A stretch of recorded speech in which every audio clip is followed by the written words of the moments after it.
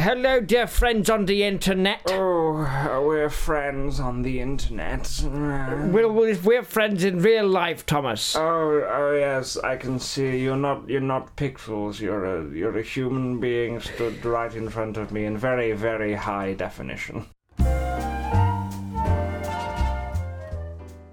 You see, these days it can be hard to tell. With all the millennials on their phones, one can't really be sure that the person standing right in front of them is not an internet.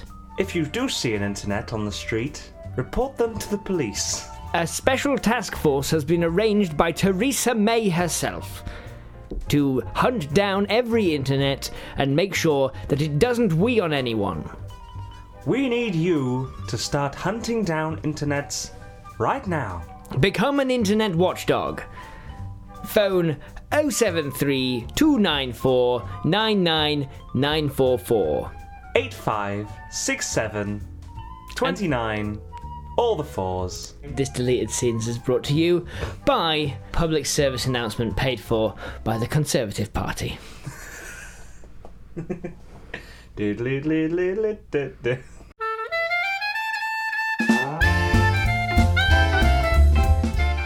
Hello. Hello. We lost a bit of the podcast. Yeah, that's a good place to start. It eluded us. Yeah. With a really good podcast recorded by and with Adam Owen, our wonderful guest for this week, and just didn't on my end just didn't record. So we have we got about half an hour of all three of us. Yeah. And then the other 2 hours of recorded footage is all just Tom and Adam. Yeah, Tom and Adam mixed with some really awkward, unwanted silences, really. Sort of out of the blue, just like, oh, we'll stop talking for a few seconds, and then, oh, we'll laugh, and then start talking about something that hasn't been said. And if you're familiar with how much I talk on the podcast... I mean, to be fair, it was an episode that you didn't do much talking. Yeah, I wanted to try and step off a little bit. So, I still listen to it back, and it does feel like a very weird art piece.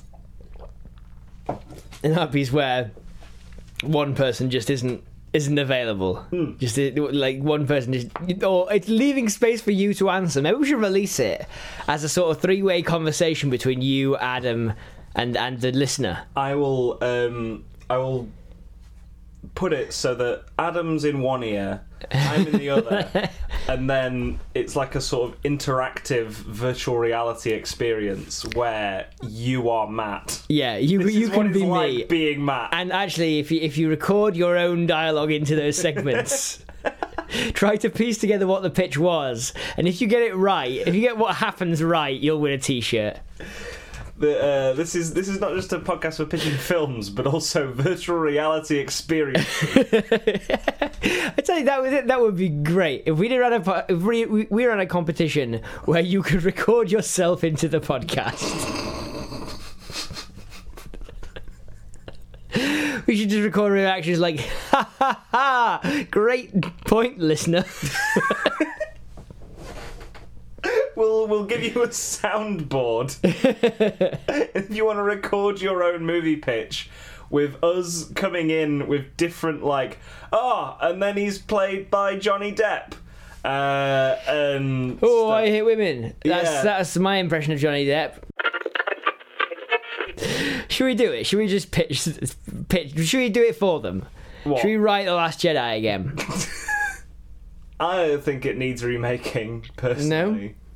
Well, yeah, but they've raised, what, $6 million of people definitely telling them that they are definitely going to give them definitely this money. They haven't. I think they've raised more than the budget for Solo. Listeners, we're talking about the campaign to remake Star Wars The Last Jedi. If you haven't heard of this, don't follow it on Twitter. So much. It is the most pathetic thing that has ever taken place. Yeah, I mean, go on the Twitter page because if you want a laugh, It's a romp. if you want a sort of office style cringe laugh, Yeah. then go. To, They have a Declaration of Independence. Shall we read it out? Do you want to read it out? Should I do a dramatic reading of it? Yeah. I'll bring it up on my phone. I can't fucking see it on yours. Yeah. Ready? Yeah. Do you have it? I don't have it now. Okay. I can pass it back and forth if you want. Yeah. We, the fans of Star Wars, it says at the top with a nice kind of semi-Rebel Alliance thing there. Mm-hmm.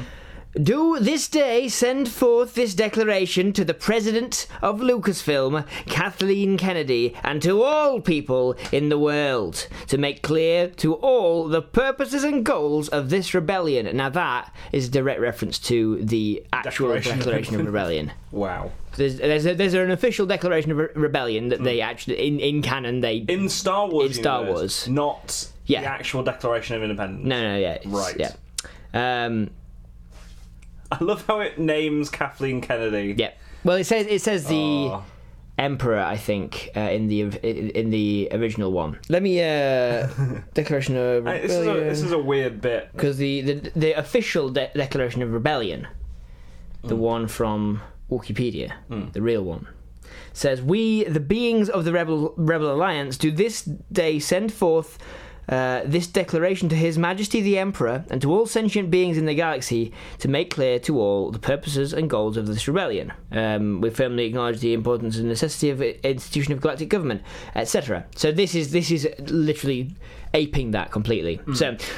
We, the fans of Star Wars, do this day send forth the declaration to the President of Lucasfilm, Kathleen Kennedy, and to all people in the world to make clear to all the purposes and goals of this rebellion.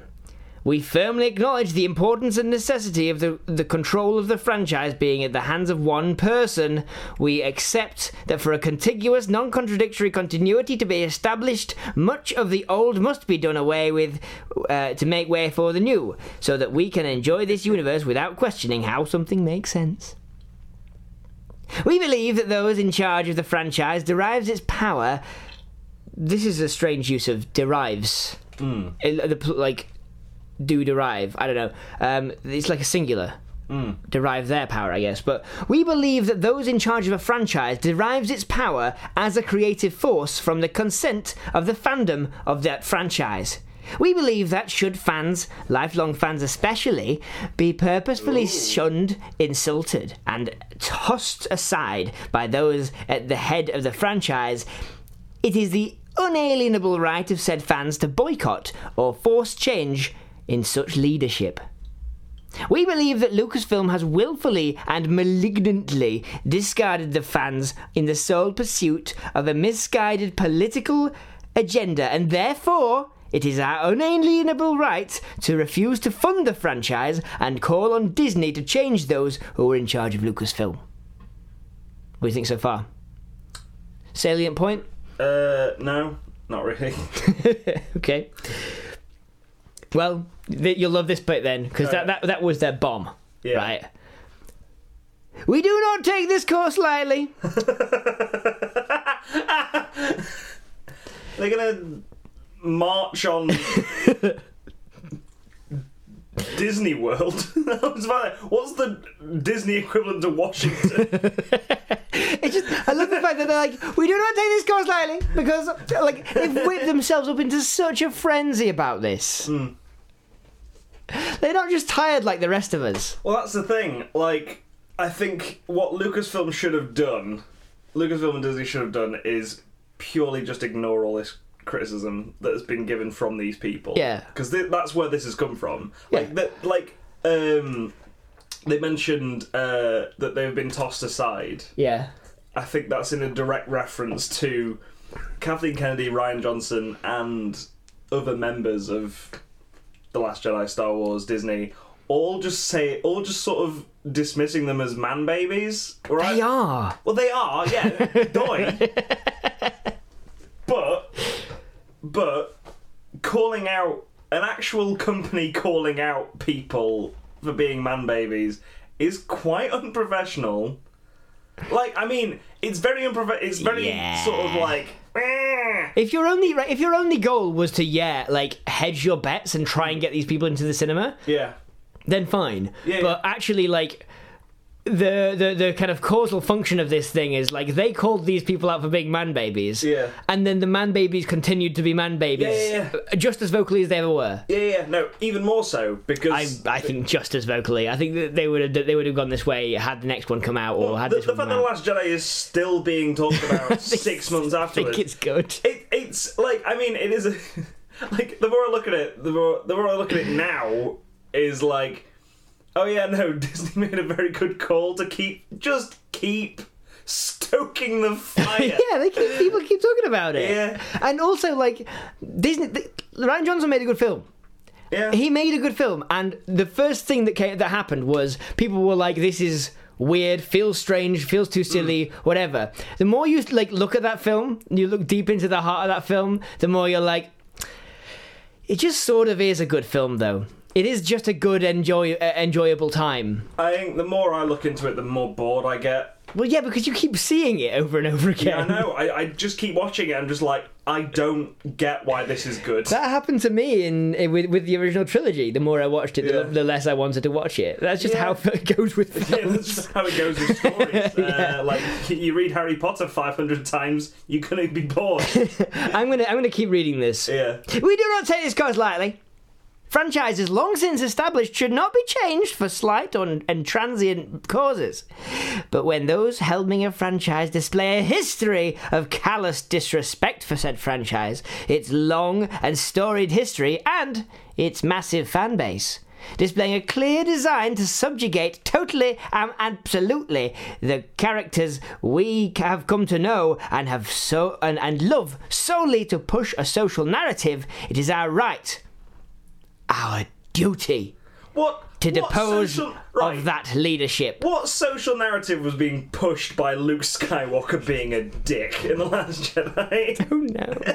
I don't They go on to clarify. Oh, right. Okay. Don't worry, I read this I before. probably should have waited for that. But I'm just like, wait, hang on. The characters you know and love, Luke Skywalker is the only one that's kind of... I mean... There is a long paragraph coming up with some of their specific... Oh, wow.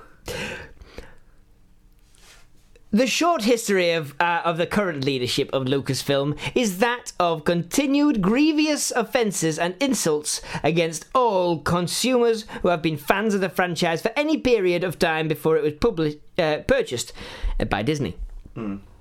You have disrespected the characters of the original trilogy, treating them as mere tools and stepping stones for the new characters rather than the heroes they actually are. You have used your new characters as toys and tools to push an agenda of masculine inferiority. You have lied to George Lucas when you told him that the legacy characters would be protected and make sure that they would continue to live in the way that he had created them. You have lied to George Lucas when you said you wanted to do something for the fans and now fully reneged upon that promise, telling Mark Hamill that your stories you wanted to tell matter more than the fans.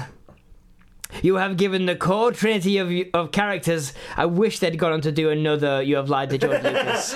I'll be rule of honest. 3. Yeah, they've broken the rule of 3 here. You have given the core trinity of characters from the original trilogy terrible send-offs. Luke Skywalker dying as a sour old man who couldn't be bothered to co-help his sister in person or mourn the loss of his best friend. Full stop. Han Solo dying by the blade of his own son in a move that ultimately had zero impact on his psychological state moving forward. Leia flying back to the Raddus in a comedic scene that reminds one of Mary Poppins and will shamefully forever be how Carrie Fisher's last outing in film will be remembered. To be honest, I wanted to quote The Importance of Being Earnest in that one. It reminds one of the greatest excesses of the French Revolution. I do agree with that last statement, though. The flying scene was the point where I was like, why? Right, a room full of people who had editorial control watched that film and went, there's nothing wrong with it. Yeah, it could definitely have been more dynamic than it was. Yeah, it's so jarring. I had no problem with that scene itself. like mechanically, you know, Yeah. in the actual story, because it was a cool reveal for Leia's got force powers, right? But the scene itself, the way it's shot, the way it is a bit jarring. You're right. Yeah. You're right. It's just so like overuse of CG. I hate. Yeah. And that just took it way too far for me. I think I was on board until then. Yeah. I mean, I was sort of like, where is this going? And You've got to think, if Carrie Fisher hadn't died after filming it, Yeah. would they have That scene. that scene in? Yeah. Because that is to bait you, right? That's to bait you to go like, is this where they get rid of Leia? And then she gets back on, and then she continues to the rest of the film, and she's still not dead. Like, I don't know. I Anyway. would have. I mean, you could probably still cut around it if you wanted to make a less jarring version of The Last Jedi. Here's the bit you'll agree with, Tom. Yeah. I hate women. No.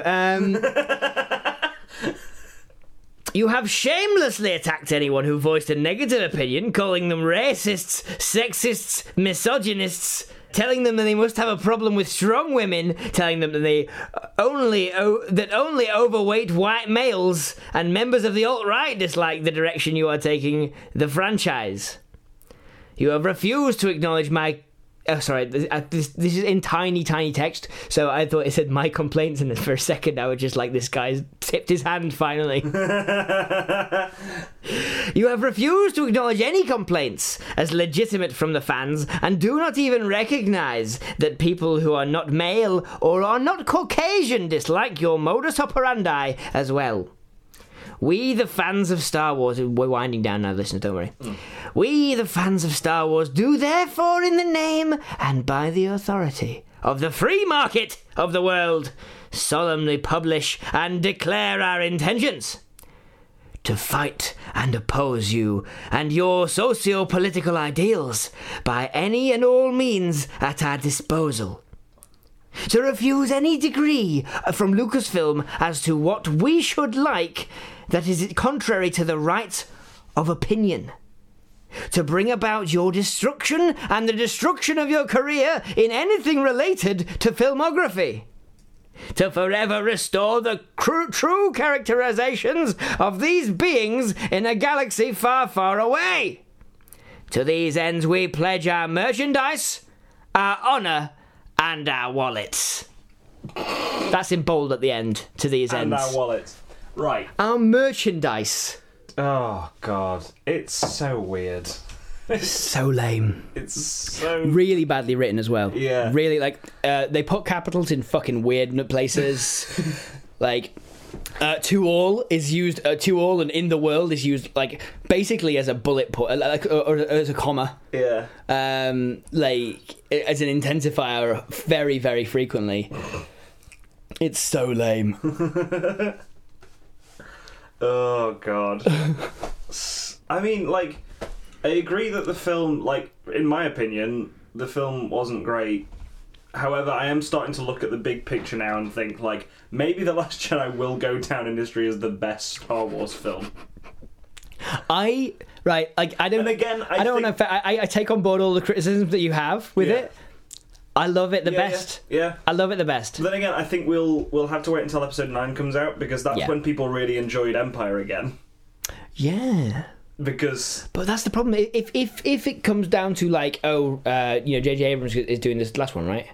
yes, So if it comes down to like he doesn't like what Rian Johnson. Rian Johnson's done, This is why, because like the original trilogy, yeah, I mean, Lucas had to go and make different edits to his original story. yeah, But there was only one Death Star in the original plan for Yeah.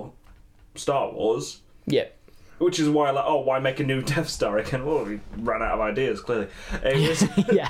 it was just like a case And of... J.J. Abrams is not the man you give things to do to round them out, to Yeah. finish them. Yeah, exactly. Like, and the fact that this trilogy was started with J.J. Abrams panicking and going, well, here's a lot of shit. Here's a lot of shit. coupled in a very familiar setting and a very familiar story. Here's a load of storyline. mysteries that we haven't quite finished solving yet. Yeah, I think that my favourite bit of Force Awakens is the dream sequence. We've talked about that Yeah. loads of times before, and it's my favourite bit because it's so vague and Yeah. leaves you just wanting to find out where that Yeah. was going. And I think The Last Jedi just sort of went, it's not really going anywhere. Sorry, guys. Yeah. And I was like, all right, well, okay. I mean, here's the thing, like, yeah, I guess Last Jedi is being given the bearer is being given the mantle of the bearer of bad news. JJ's done it again. Yeah. Like he's asked questions he's not prepared to answer. Well, no, he was asking questions that Rian Johnson wasn't prepared to answer or didn't care about. I mean, which is the weird thing. I think if you write a question, you should know the answer before you talk to Rian Johnson. But again, this is the problem with having to write and direct the films as they come and not as a whole. Yeah. Because the end of The Last Jedi felt like the end of a trilogy in some ways. It felt like the end of a story. It didn't feel like there's more to come. No, I again, think comparing it to Empire is bad. I think. But What's the next one called? We know. no. No, didn't think so. I think the next one will conclude stories, just not the ones that. It'll conclude the ones that were set up in that dream sequence, Yeah. right? Or indeed that have been set up for the rest of the films and stuff that is made in that film.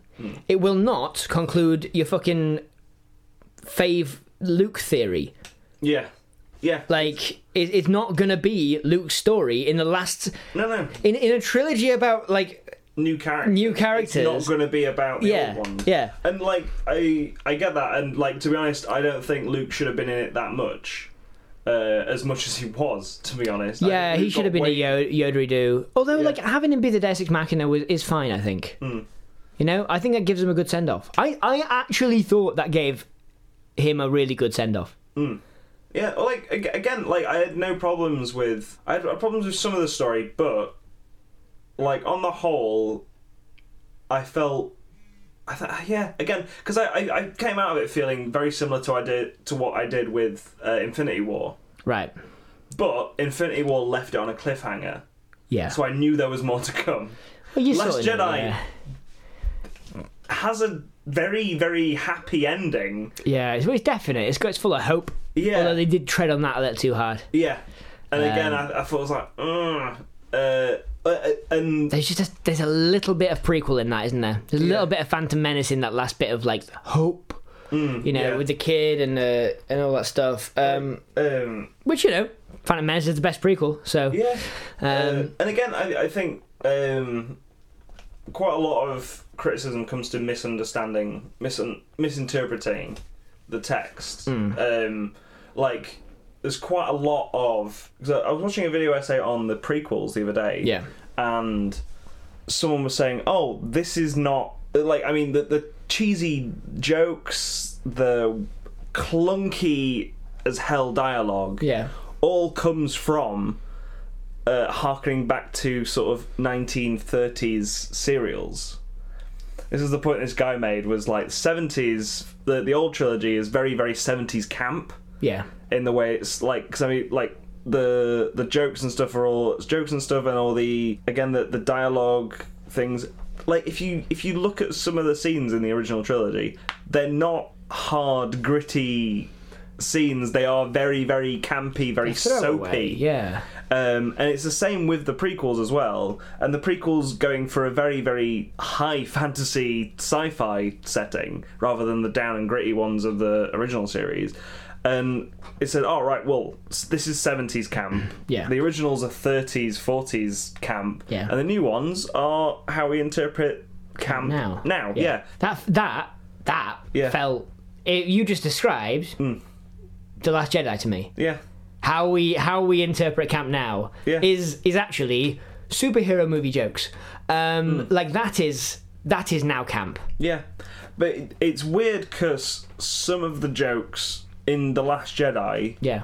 felt very removed from the text. Like, I have a problem with one joke specifically, Yeah. and that's about General Hux' mother. That one. I don't at the understand why not. It completely ripped me from the film. I was Really? like, yeah, no, it was. And I've been thinking about it so hard. Because I think you've mentioned this before, and I've thought about that since. And I'm just like, I think it just kind of makes sense for other cultures to have mother jokes. Yeah, but in the past, the jokes and what makes a joke work well in films such as this is when the jokes are purely relationship between those characters based. Sure. So there's a scene in A New Hope where Han Solo's chatting with a guy over a communicator, and it's like, we're all fine here now. How are you? Like, and you could see the sort of like, oh crap, what situation are we? Like, the joke comes from that, and I think Solo got it quite good as well. With the jokes are based on those characters' relationship. The jokes are very. I don't know what's bringing in from the outside. The Hux's mother thing is the mother. Oh, what, Hux doesn't have a mother? Well, no, but it's not a joke. I mean, it is a joke at his expense, but it's also bringing in a character that we don't really give a shit the about. point is that it's characterization of what's his name? The guy's making the joke. You know the guy. Oscar Isaacs. Yeah, Oscar Isaacs. Poe Dameron. Poe Dameron. It's characterizing Poe Dameron, who we do know, but not well, as kind of juvenile. Right? It's there to. It doesn't take our perception of, like your mother jokes, really, in our world. But what it does do is like, because everyone, it's universal that, right? It's. Yeah, it's universal, but also, and because it's set in context to. In context to him being like, okay, this is an official communication. Yeah. He's speaking like from one to the other. This is supposed to be the most important thing that people say to each other on a ship. And then he does that. It is like a kid who gets hold of a phone. Like it's characterizing him as juvenile, and you're supposed to go like, that's not the wittiest thing in the world, because it isn't. Yeah. Like you're not supposed to go like, oh, that was the best writing. Oh, sorry, that was the best joke that this thing had to give, because it's not the writer's joke. It's Poe Dameron's joke. Yeah, but then again, like it does come before a scene where loads of people die, and it's played for drama. It's not played for laughs. It's really jarring. Those open from the start of that movie. Yeah. Because there are scenes later on that I fucking love. Like the scenes where Rey and... I'm forgetting the name. Kylo. The only person he speaks to apart from Luke. Yeah. They're communicating through the Force, and it gets better. Yeah. Like it escalates, and at the end they touch hands, and then Luke comes in. It's like it feels very fantasy, sort of like, "What have you done?" kind of. Yeah. Kind of thing. I love. Feels those mysterious. scenes. It feels like a mysterious, magical thing that nobody understands perfectly. Yeah, and it's great. Yeah. It's really, really good, and like the cinematography, how it's shot, and how it's all edited. So like you can't really tell if they're actually looking at each other, or if. Like she's stood there and he's actually really there, or it's incredible what they've done with that, and I love like that's a new thing they've brought to Star Wars and the Force sort of thing, communication. But when you start a film off with jokes followed by complete annihilation, with a proper like very dramatic. Over the top score with Rosa's sister dying. But this is battle. This is what I mean. Is that yes, we do laugh at that joke, but it isn't supposed to be a writer's joke for us. It's supposed to be how Poe is approaching this scenario. Yeah, and throughout the film, his approach to the scenario is shown to be shitty. But it feels like, at that point in the film, it feels like that is a writer's joke for us. You know what I mean? Yeah, and I think I probably the first time I saw it, I probably assessed it as that. I don't think it is that anymore, having seen it again. But I think, like, yeah, I think I probably assessed it as that because it is a little maybe early in the film. The tone hasn't been set. That, and I don't agree with the setting of the film as well in terms of time, because it does come directly after the end of Force Awakens. Yeah. Where, like, Poe and Finn Yeah. have only met each other twice. They have not got, like, from what we've seen on screen, their relationship is not one of, like, trusting friends. Because at this point, right, all Poe has seen of Finn is he is right, if I was Poe at this point, I'd be like, Finn is definitely a spy. He's the one who helped me escape. He was an ex-stormtrooper who helped me escape from a Star Destroyer. Yeah. I didn't see him again for another 2 days. After we crashed. Yeah, after we crashed, I thought he was dead. He is now in the rebel base. He brought me back my jacket. Yeah. And now I am trusting, like... Well, no, because BB-8 was with him the whole time as well. Yeah. Remember? And BB-8 is Poe's, like, trusted friend. Yeah. But... Yeah. I wouldn't go as far as to say, right, I don't trust the people who's giving the orders now. Yeah. My friend, who I've known for 2 days, was a stormtrooper. Do you want to go on a super secret mission that could leave the rebellion? You know what I mean? Yeah. Because we've had 2 years. Yeah, but to sort of digest that relationship. Yeah. They have not, because he's unconscious at the beginning of The Last Jedi, and it like, again, I was very, very I think sort of like, someone saving your life though, like, is a big deal. Maybe not like that big a deal, but big enough. Yeah, but I mean, I can't believe there isn't a thing of, like, Finn might be a spy. I mean, it's super obvious that There's a bit of fridge logic to that, I think. Yeah. It's like it works totally in the film and between the films. Yeah. But when you really look go at it, away, it's yeah. like, that is weird. Yeah, it is weird that...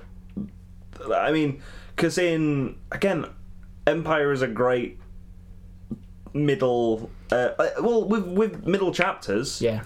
you look at Empire, Yeah. you look at Hunger Games Catching Fire, Yeah. a terrible, terrible movie, but the same still applies. I'm trying to think of other middle chapters, like in trilogies. Back to the Future 2. Actually, no, Back to the Future 2 starts right at the end of number 1, doesn't it? But because there's no relationships are formed during Yeah. Back to the Future. Everyone, well, Doc and Marty know each other. They're already, yeah. But with Empire Strikes Back, it starts a undetermined amount of time after A New Hope. It's so strange that Doc and Marty know each other. Yeah, it is really weird, isn't it? Yeah. Like, imagine if they didn't, right? Because then you'd have the issue of... Because it's never explained how they know each other, really, is it? No. Imagine, like, if Doc and Marty didn't know each other at the start, he goes back in time, goes to see the most sciencey boy he knows, makes friends with him, Yeah. goes back to the future, he's just like, you're my friend from from the Yeah. Dude. I mean, That's a weird one. I've never really thought about Doc and Marty not like I've been like I've always sort Well, of of course they know questioned each other because he gets him in his car. Yeah, like, yeah, the machine to take him back to They the know each past other. is. It is a weird thing, and I've often said if you pitched Back to the Future now, the first question on like any executive's mind would be like, why is an old man, It would have an to be. unrelated It old would have man? to be Grandad. Wouldn't Yeah, it would have to be a granddad thing now because like an old man who no one in the town likes. Yeah. Like people come out and say like, don't hang around with this old man. Yep. Is hanging out with He's weird with a little like with a teen boy. underage boy. Yeah. And they're just doing science together. It's not questioned, and that's why I love Back to the Future so much because it's just not questioned. Speaking of relationships between adults and children that we're not sure what the nature of them are. Yeah, I'm looking forward to The House with a Clock in Its Walls. yeah, Brilliant trailer. yeah, really Brilliant looking film. It looks like a super Goosebumps. Yeah, Like it looks like a weird like steampunk, but also adventure fantasy. it looks like if who's directing it? No Do we idea. know? Because it's got Amblin. Oh, it's Amblin, yeah. Yeah. So it It looks like if Spielberg made a Tim Burton movie. Yeah. Like a recent Tim Burton movie. Sure, yeah. Yeah. It's almost a Jumanji style, isn't it? Then, but I don't know what the deal is. What the relationship is supposed to be between Jack Black, that old woman, and that one child who, like, I don't know what they're like. The three of them. Why didn't we see any of the characters except for a doll's face? And also, yeah, who are these people? It's not been explained yet. So. I'm looking forward to finding that out. Also, characters I don't know who they are or what their purpose is from the trailers. I mean, the trailer is just a selection of things that happen in the film. Yeah. I think I don't really like films like that. I mean, it does look incredible, Yeah. and the sets they've built look fantastic. Yeah. I don't like CG tentacles. Yeah. Tentacles for me. That one was a little kitschy. Tentacles and sort of CG magic and stuff like that. If done sort of as like a background thing. Yeah. I'm trying to explain this quite You're well. trying to say that if it's supposed to be a thrill ride, like a light show, Yeah. then you're not going to enjoy it. But if it's used for something, then Yeah, and it looks very much like, oh, this thing's a CG thing. I was like, well, just make it, Yeah. and then we'll be amazed. well, again, CG it's a kids. It's a book. Yeah. It was originally a book, so presumably the book is about something, and depending on what the book's about, I haven't read it, obviously. Depending on what the book's about, whether it's about an interesting concept or whether it's about like just a menagerie of cool visuals, then we'll never know. Like for instance, did you ever read Beyond the Deepwood? It's like it's Edge Chronicles. It's this like sort of sky pirates and stuff set on a world with that's all on this massive overhanging cliff. It's really interesting. A really interesting world, but like that, all the books were built around like the writer had amazing ideas for monsters and societies and stuff that when he described them and did little illustrations were amazing. But if you actually put that into a film, it would be a visual film. Yeah. It'd be a very visual film, very laid back. I really want to talk about the film we pitched Right. Okay. on Unspeakable Goings On. Okay. People going on Because I really enjoyed it. well, describe it to the listeners. For the listeners, Unspeakable Goings On, I think we started with a sort of, this sounds very Lovecraft. Goings on, yeah, being unspeakable. The idea that you can't talk about it. It sounds Lovecraft, but goings on sounded very sort of like intriguey, not intriguey, like gossipy, Yeah. right? So the idea we came up with was H.P. Lovecraft is a kind of He was a Pinkerton detective, I Yeah. think, and also writer. yeah, like Or hadn't been a writer yet. one of those detectives who also write their own novels Yeah. about the detective work that they do. Yeah. So for H.P. Lovecraft, we cast Will Smith. Yeah, we did. And we made it into a 90s Buddy comedy with Owen Wilson. Yeah. where at one point they run down a lighthouse and fall into a barrel of hay. Bale of hay, yeah. Yeah. And presumably one or the other goes into some horse poo. Yeah. Well, I mean, like, Will Smith was constantly getting covered in fish man Oh yeah, goop. and Going, oh, hell no. yeah, they did that a lot. It was fine. Yeah. It was. Imagine the Dunwich Horror, but in a seaside community with fish people. Yeah. Imagine if a H.P. Lovecraft novel was adapted in the same way. Adapted by the director of Wild Wild West. Imagine it was adapted by was it Danny Boyle who made Sherlock Holmes? No, Guy Ritchie. Guy Ritchie. Danny Boyle's a good director. So is Guy Ritchie. I mean, not if you say recently, but yeah. You say so, Tom. Yeah. Anyway, so yeah, it's if Guy Ritchie was in the 90s, had decided he was doing a buddy comedy about H.P. Lovecraft. Which is, I want to see it so much. I want someone to misinterpret the works of H.P. Lovecraft so much.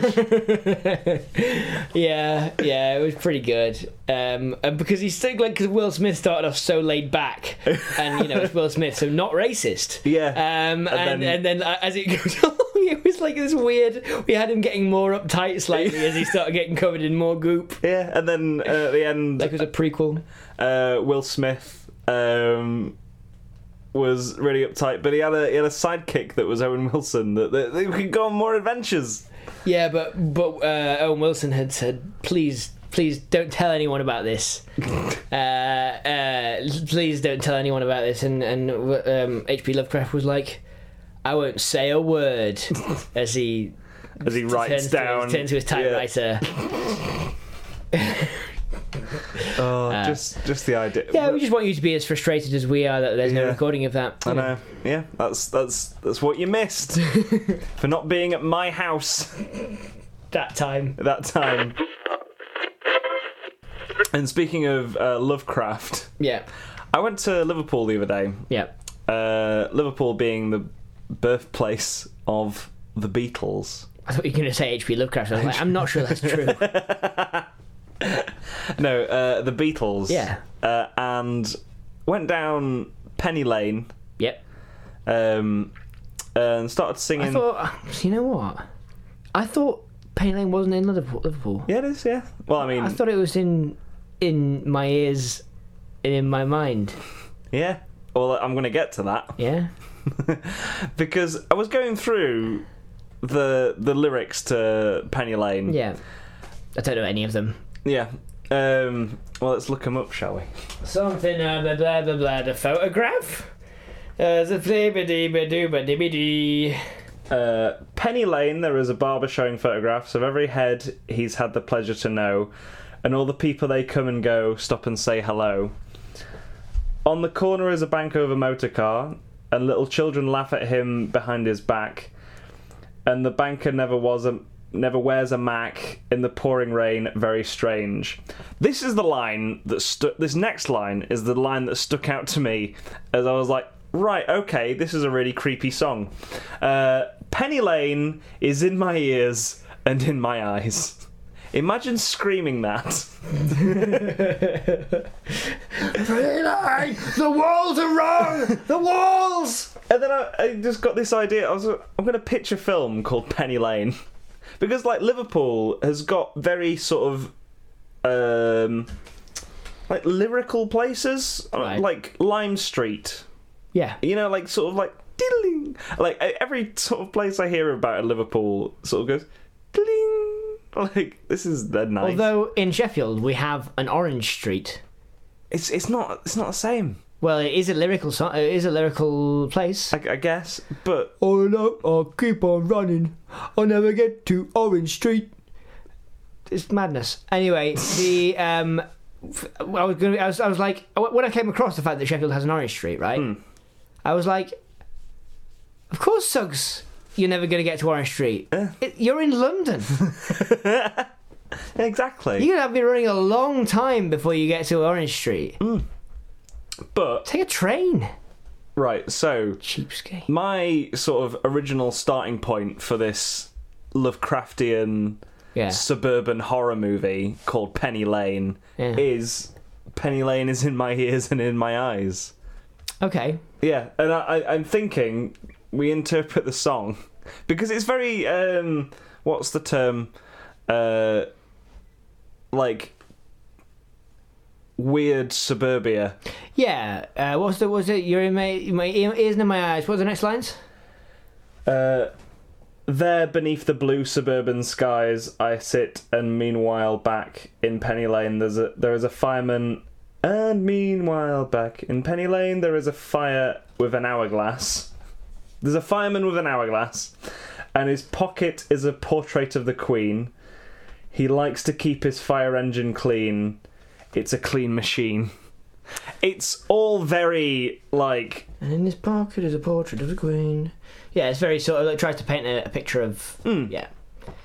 So there is a lot of disturbing imagery in there if you really look at it. Yeah. Why is this fireman got an hourglass? Yeah. The question is he waiting An hour. for a the fire? next fire. Yeah. Does he know when the next fire? He has to cause the next fire. Yeah. Secondly, I'm interested in this banker not wearing a mac in the pouring rain. Yeah. Right. Very strange. The children, obviously not affected by whatever's happening to Penny Lane, right? They still find it weird, but no one else does. Yeah. No, they're laughing at him. Yeah, exactly. The children find it weird. They're laughing at this banker behind his back because they're like, it's weird how people around here don't wear a mac in the pouring rain. Yeah. That tells me that either they don't feel the rain, they like the rain, they like the water, maybe they're fish people, or that whatever's affecting them, like the colour out of space by H.P. Lovecraft, might be in the rain. Or it is Maybe in the the water. clear, the blue suburban skies. Yeah. Raining down on them. Yeah. Wait a minute. They're talking about clear blue suburban skies. Mm-hmm.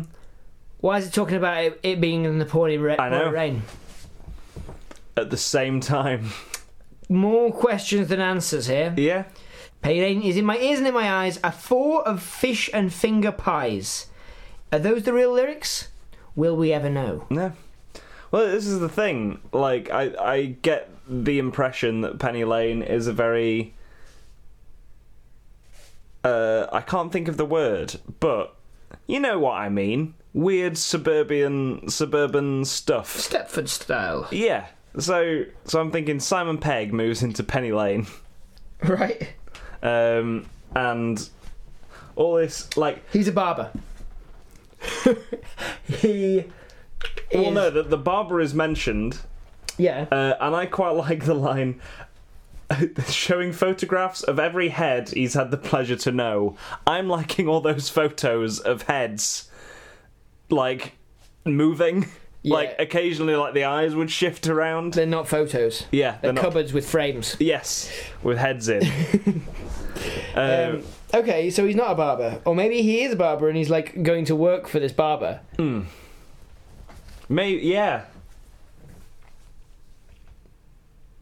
Yes, yeah, and so he's working for the barber, and he's... I mean, I think every...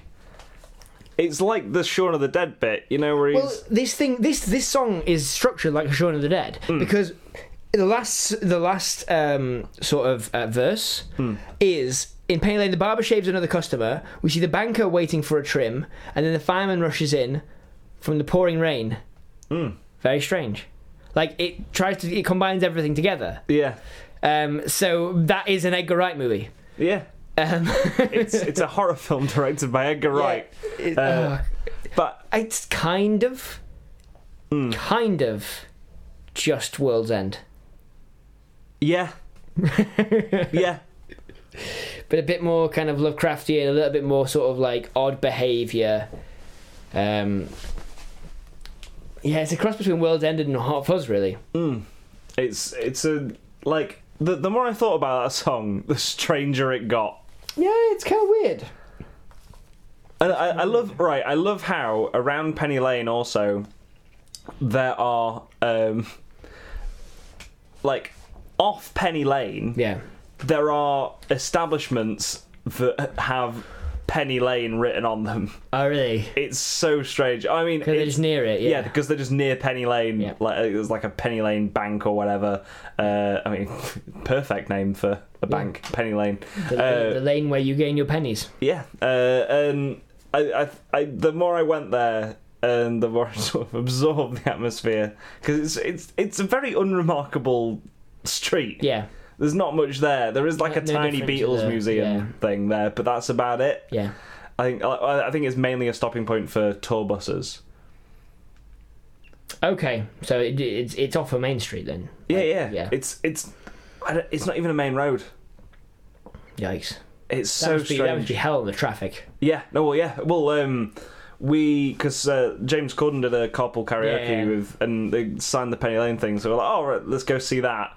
There was a coach trip there when we got there. We had to wait about 10 minutes to get to the Penny Lane Really? sign to take a photo. And as we were taking a photo of the Penny Lane sign, 2 more coach trips Pulled came. up. Yeah, Fudge. yeah. I mean, That sucks. when you're waiting for one coach trip, Yeah. so long, 2 come along at once. You were not waiting for a coach trip. No, I wasn't. That joke I wasn't. is inapplicable. I know, yeah, exactly.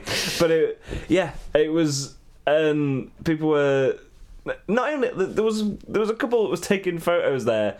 They weren't taking photos. They were filming them Yeah. stood by the Penny Lane sign with Spotify on, playing Penny Lane for a video as they posed for a photo. What? It was really strange. Very strange. And Very strange. Maybe that's it. Maybe the like whatever's in control of Penny Lane thrives on chaos, and so like it planted the seed of this idea in whoever wrote its brain, like trying to sort of push that in, like so he'd put all that kind of weird behavior in there so people would do it there, but of course then as it got more popular, people doing weird things just started being the norm. Yeah. It's set in modern day Penny Lane, like as in like the tourist's destination. Yeah. And how like the something is living underneath Penny Lane. That's the length of Penny Lane. Yeah, because it's like beneath this clear suburban skies. That's when that's where the meteor hit from. And now it's just growing out and Yeah. absorbing other surrounding establishments. Yeah. That's why, like, oh yes, now I'm going to call my shop the Penny Lane shop. But you're not on Penny. You're nowhere near Penny Lane. Well, I need to. I feel a calling. Yeah. Just feels Penny right. Lane. So yeah, no, and yeah, I think we at one point we cut to a young Paul McCartney. Oh right, I thought that was a young. Oh, you cut back to young Paul discovering a meteor, Yeah, a shot of meteorite or something. and the voice is like, "You will become a star, and you will sing about this street where I reside." I think it's eating tourists. No, there's a sort of it's like a singing like crystal, like it's crashed and it's like.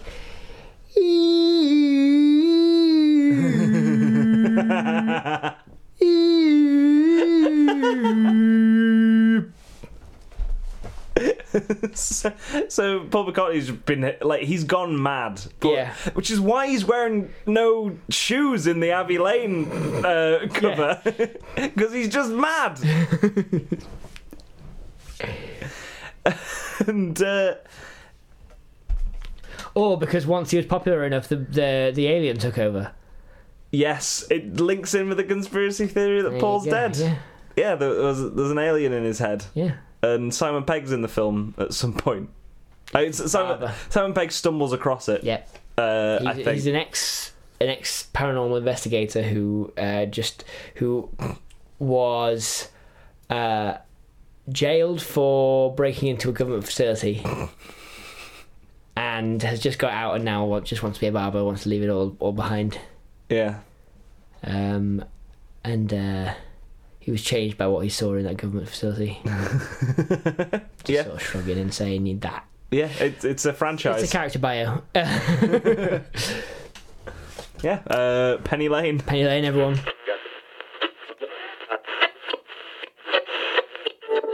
We talked about The Last Jedi for a lot. Yeah, we did. Yeah, again. Yeah, it's fine. It's in the news. Yeah, it's because it's such a easily debatable topic. Yeah, it's fun. Because like some stuff you like is stuff I hate, Yeah. Yeah, and it's so weird. that makes it a successful film. Yeah, You know, yeah.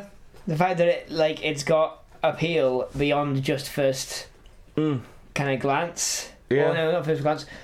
Beyond first it's targeted at this group of people. It's clearly like it hits more than a couple of buttons. Yeah. But I don't know, not that you'd know. Yeah. By the Declaration of fucking Rebellion. Jesus Christ. That's longer than the Declaration of Rebellion. Like the in-canon one. The one that was about people actually stealing, kidnapping people and murdering. They had less to say. They had less to say about an intergalactic war than people's opinions on the fucking Last Jedi.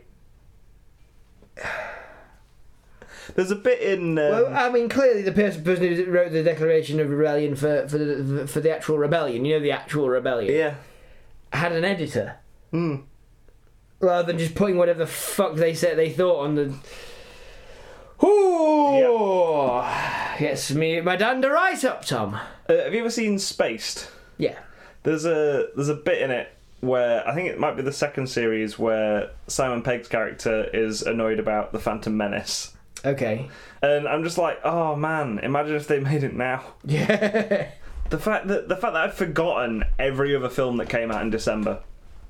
No one is debating on whether Thor Ragnarok was good or not. No, it's fucking wild. Yeah, That's no one's harassing anyone on the internet over fucking Thor Ragnarok. Actually, no, they did for a bit, I think, because it's a fucking nightmare of a world we live in where people get harassed for being in a film. Yeah. Who was it this time? What, for Thor For Thor Ragnarok? I'm guessing Valkyrie. Yeah. Yeah. You think so? Oh, she is ambiguously sexual. Yeah. Agenda. It's an agenda. She looked at a woman once. That woman looked at another woman. What? I'm just done with sexual tension. Yeah. I'm done with it. Don't need it anymore. Don't you? No. Why don't you just... Just done with it. So right, in a film, I've written a film and there's some sexual tension in it. How would you make a change? Get rid of it. How would you get rid of it? Right, okay, so make sure that the characters never look at each other. That would just make it worse. No, the characters never look at each other, ever. Okay. Like, they only stare straight ahead when performing lines to each other. Okay.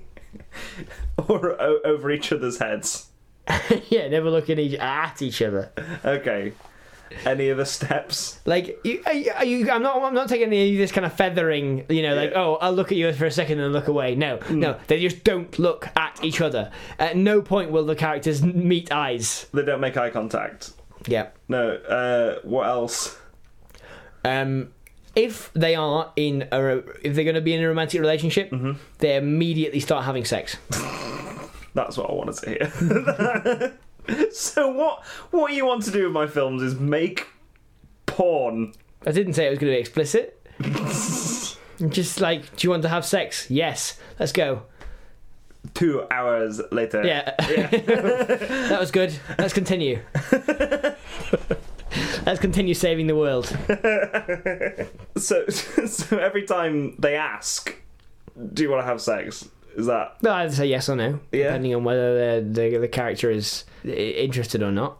And then they'll go forward from there. If someone says, would you like to have sex? And then someone says, no, I would not. And they go, okay, let's continue to save the world. They just keep on going? Yeah. Okay. Hello, just want to say thank you for listening to the Life's a Pitch deleted scenes. We hope you've enjoyed it. If you have, maybe consider sharing it with your friends on social media, by word of mouth, anywhere really. Maybe put it onto a thumb drive and just throw it at someone. And maybe even reviewing it on wherever you got it. If you find it somewhere on iTunes or Acast or wherever, maybe review it there. 5 stars, thumbs up, give everyone the heads up. Like I said before, thank you. Cheers. Right. Bye.